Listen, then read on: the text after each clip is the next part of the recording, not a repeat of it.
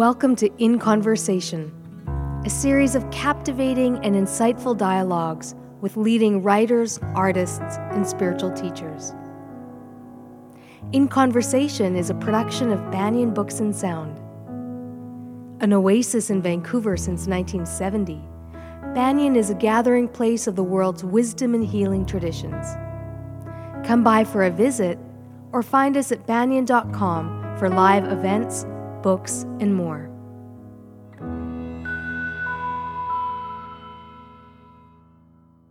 This is Farah Nasralli, and today I'm delighted to be in conversation with Dr. Shefali, who is an author, speaker, and clinical psychologist who integrates Eastern philosophy and practices with Western psychology.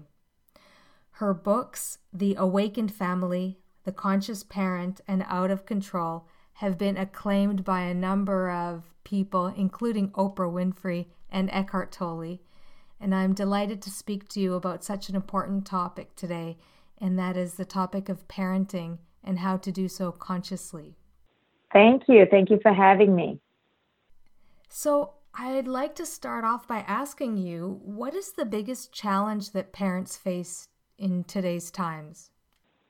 I think the hardest thing is that we are so influxed and inundated with so many pressure-filled, indoctrinations from culture that it feels so hard to know how to weed that out and focus just on present moment living and enjoy the present moment without getting all caught up and stay attuned to the child's authentic nature.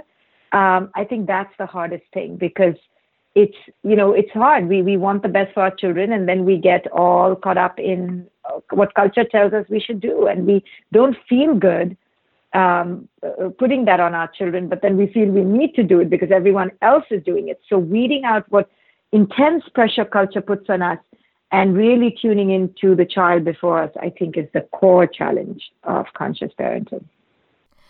And what are some of the cultural norms that impact people's abilities to have such high expectations of their children? I think culture has such a morbid fear of just being and living a simple life and not identifying with all these accoutrements of comparison, competition, how do I look, which group do I belong to, how much money do I have. Culture has such a fear to be without that, like just to be a simple human being doesn't feel good enough. So parents imbibe that, we absorb that, and we begin to believe that our children need to become all those things in order for them to be quote unquote happy or worthy. And then the child, who feels that they should be worthy anyway, begins to feel unworthy. So in a paradoxical way, we strip our children of worth and of their own inherent belonging. And what is the first step that people can take to really developing awareness? Because I read in one of your blogs that consciousness takes discipline. Yes, it does. It does. So the first step of developing awareness is the desire to live a different life, the desire to not be a reactive follower of life's, turns and sweeps, and to enter a place of presence with life rather than constantly being led by life. So that takes a wake-up call of some kind. I think very few people come to it voluntarily. Most people come through it with deep pain, when they realize that, they haven't been living a life of presence. They've been unconscious. They've been spewing their emotional garbage onto everyone else, and because they haven't been connected. They've been on this wild goose chase for pleasure and sex and happiness and achievement and all these things that we think we should get from the outside, but really first need to be developed by a relationship with oneself. Intimacy in all sorts of ways, emotional, physical, sexual, with another can only first occur if you have it with yourself. So the reason why we are so attached to, these external indicators of worth like beauty, success, achievement, wealth, is because that's how we've been trained by culture to do so. And what we've missed is the essential step that we need to first develop a relationship with ourselves. So it's only pain that teaches us to do this. Pain wakes us up. Very few people come to self-awareness and consciousness voluntarily. Most people come to it involuntarily when life does something to us to show us that, hey, you haven't been paying attention to your sovereign self. You haven't been paying attention to who it is you truly are. You've just been relying on external elements for your worth. And now you need to wake up and become aware and conscious. But this often only happens, this spiritual awakening only happens after deep pain. Unfortunately, we don't come to it voluntarily, and we should, but we don't. Mm-hmm. So pain brings us to the place that wakes us up. And then what? What takes us into that relationship with the present moment and the doorway to live life in a more authentic way? So what happens after that?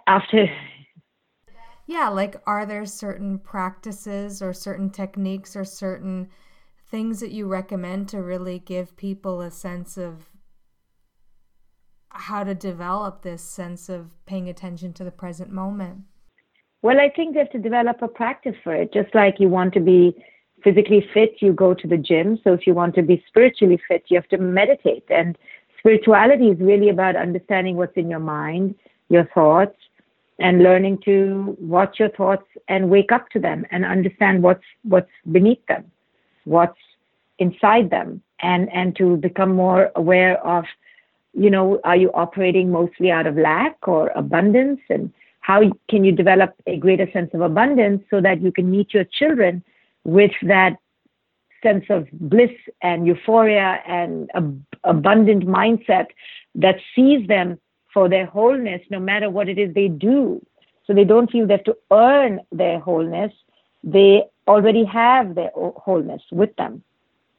Mm-hmm. So practices like meditation can be really helpful in becoming aware of our thoughts and our behaviors and what's underneath all of that. Yes, exactly. There's so many aspects of parenting that are so deeply embedded in our culture and in our way of thinking. Can you speak a little bit about your understanding of how discipline can sometimes work in ways that aren't helpful for children? Sure. The traditional paradigm of discipline is heavily rooted in control, which is severely mired in fear. And parents think that that's the mainstay of parenting, but it really is the lazy way of parenting, because it's so easy to just hit a child. Really, just lose your temper, hit a child. It's so easy to send them to their room. It's so easy to scare them. It takes great restraint to connect with them, to not intimidate them, to understand them, to connect to their feelings, to not react to them. So the old way just intimidates and subverts and submerges the child. It doesn't teach the child. It doesn't connect to the child. It doesn't heal or hold the child. It just yells at the child for making the parent feel uncomfortable. That's what the traditional discipline is. You made me uncomfortable. You made me feel helpless. You insulted me. You made me feel unworthy. So I'm going to make you feel unworthy. It's really a huge temper tantrum in disguise. Mm-hmm. And the harder ways to connect and understand and ask questions and build some connection rather than react with exactly the same response. Exactly. Changing it, understanding the situation in a new way rather than just simply coming to the same situation always with a control-heavy hand. And have you seen tell us a little bit about the results when people change that whole paradigm and instead of applying discipline or a heavy-handed approach, start asking questions and start to try to build understanding. What's the fruit of that? Well, the fruit is really that the parent learns how to rein in their reactivity. The fruit is really for the parent, because the parent who reacts blindly and is allowed this control is really not an evolving person. So we're here on earth to evolve, to become more conscious, to become more aware, to become more awakened, not to just blindly react. So one of the fruits is that the parent evolves. The parent raises themselves up. The parent realizes, what was it in me that made me constantly vomit like this and scare my child like this? So that's one positive. And the second positive is that the child learns not to live in fear. The child learns to self-regulate through connection, not through correction, not through intimidation, not through fear. Mm-hmm. So there's evolution that's embedded in this whole process, in this whole relationship for both the child and the parent. Yes, for both. Such a beautiful outcome is possible because the child trusts the parent. One of the things I've read, and I think will be something that a lot of parents can relate to, is the difficulty of letting go. And as a parent yourself, I'm sure you can speak to this both from a perspective of the work that you do, the research you do, but also from a personal perspective. Yeah. So you care about them and you provide for them and you nurture them and you expose them, always with the awareness, the default emotional awareness that ultimately they are their own sovereign spirits here to manifest their own blueprint, and they have nothing really to do with your spiritual journey or your emotional happiness. They are who they are, and they need to live and manifest their own destiny, regardless of what your desire was or your fantasy was. Just because you birthed them doesn't mean you own them, and doesn't mean you get the right to project your stuff on them just because you're paying for their meals. We think just because we quote unquote sacrifice for them, we now get to contour their entire journey, their life journey. Mm-hmm. Mm-hmm. That's a deep act of generosity and deep freedom in not having to be responsible as well for the outcome. Exactly. And I think the real attitude of that humility to let go will come when we own that we had the child for ourselves. We didn't have a child because we were selfless Mother Teresa's in the making. We had the child for our own agendas. And when we realized that the poor child came for us, we won't mess with them as much. But you see, we are contorted. We have it all wrong. We think that we are doing something for this poor child who was dying to come on earth. And we somehow think we're doing them a favor. We're not doing them a favor. They didn't ask to come. We enacted their creation, right? Quote unquote, their creation. We participated in that. We called for it because we had on our list, have a child. So how can we now expect them to follow us just because we had them? We should say thank you for them willing to come into our chaos and our immaturity and deal with us. Should be completely the other way around. Mm-hmm. It totally turns the parent-child relationship on its head and really sheds light on it. Tell me a little bit about the most satisfying aspect of the work that you do and the results that you see when you see people applying this to their own families. I think the most satisfying thing for me is when I see parents enjoying the parental process and they just have fun with it. They laugh at their own foibles. They laugh at their unconsciousness. They see it humorously. They see it lightly. They see their children as just ordinary human beings, just like they are. They don't expect them to be superstars. They give up this whole ego-driven, agenda-fied childhood, where the child has to do. They allow their children to have a childhood and don't put this whole machinery of success and achievement on the child. They just allow and they relax and they just have fun again and stop putting so much pressure and understand the power of the present moment and just let the child be a child. And I think when I see that aha moment or that light bulb, I think that gives me great pleasure when I see parents and children just relaxing. It's an ongoing learning. And is there anything in your parental journey that's really fresh in terms of insights that you'd like to share? Well, just, my daughter's now 15. So just watching this whole evolution of childhood to teenagehood and seeing how, letting go and not projecting our agendas becomes even more pivotal in teenagehood, and releasing authority and control and fear becomes more important, and how to nurture a sense of self, and how really the parent needs to lead in that endeavor. And if the parent doesn't lead, like if I don't lead in my own self-awareness, if I don't lead in my own self-esteem and self-worth, then my child won't pick up on that either. So just realizing that it all stems from me. A lot of it stems from me, at least. Mm-hmm. That you have an opportunity to be an example, and through your example, give your daughter something very precious. Like, it's an... Yes, exactly. Through my embodiment of my own worth, I can give my child something very precious.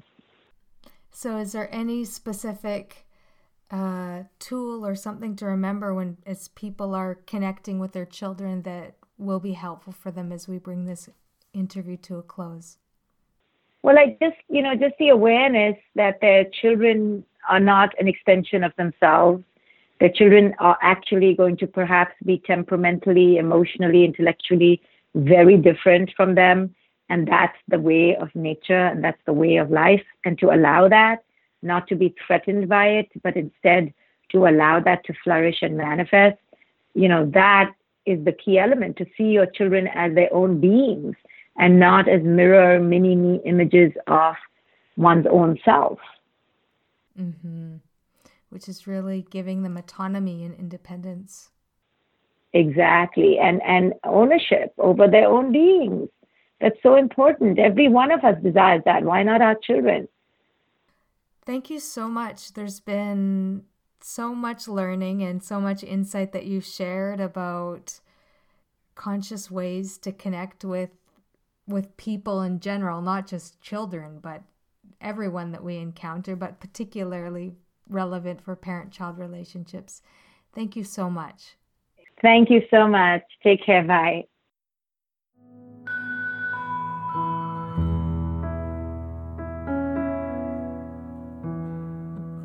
You've been listening to In Conversation, a podcast of Banyan Books and Sound, Canada's spiritual and healing resource since 1970.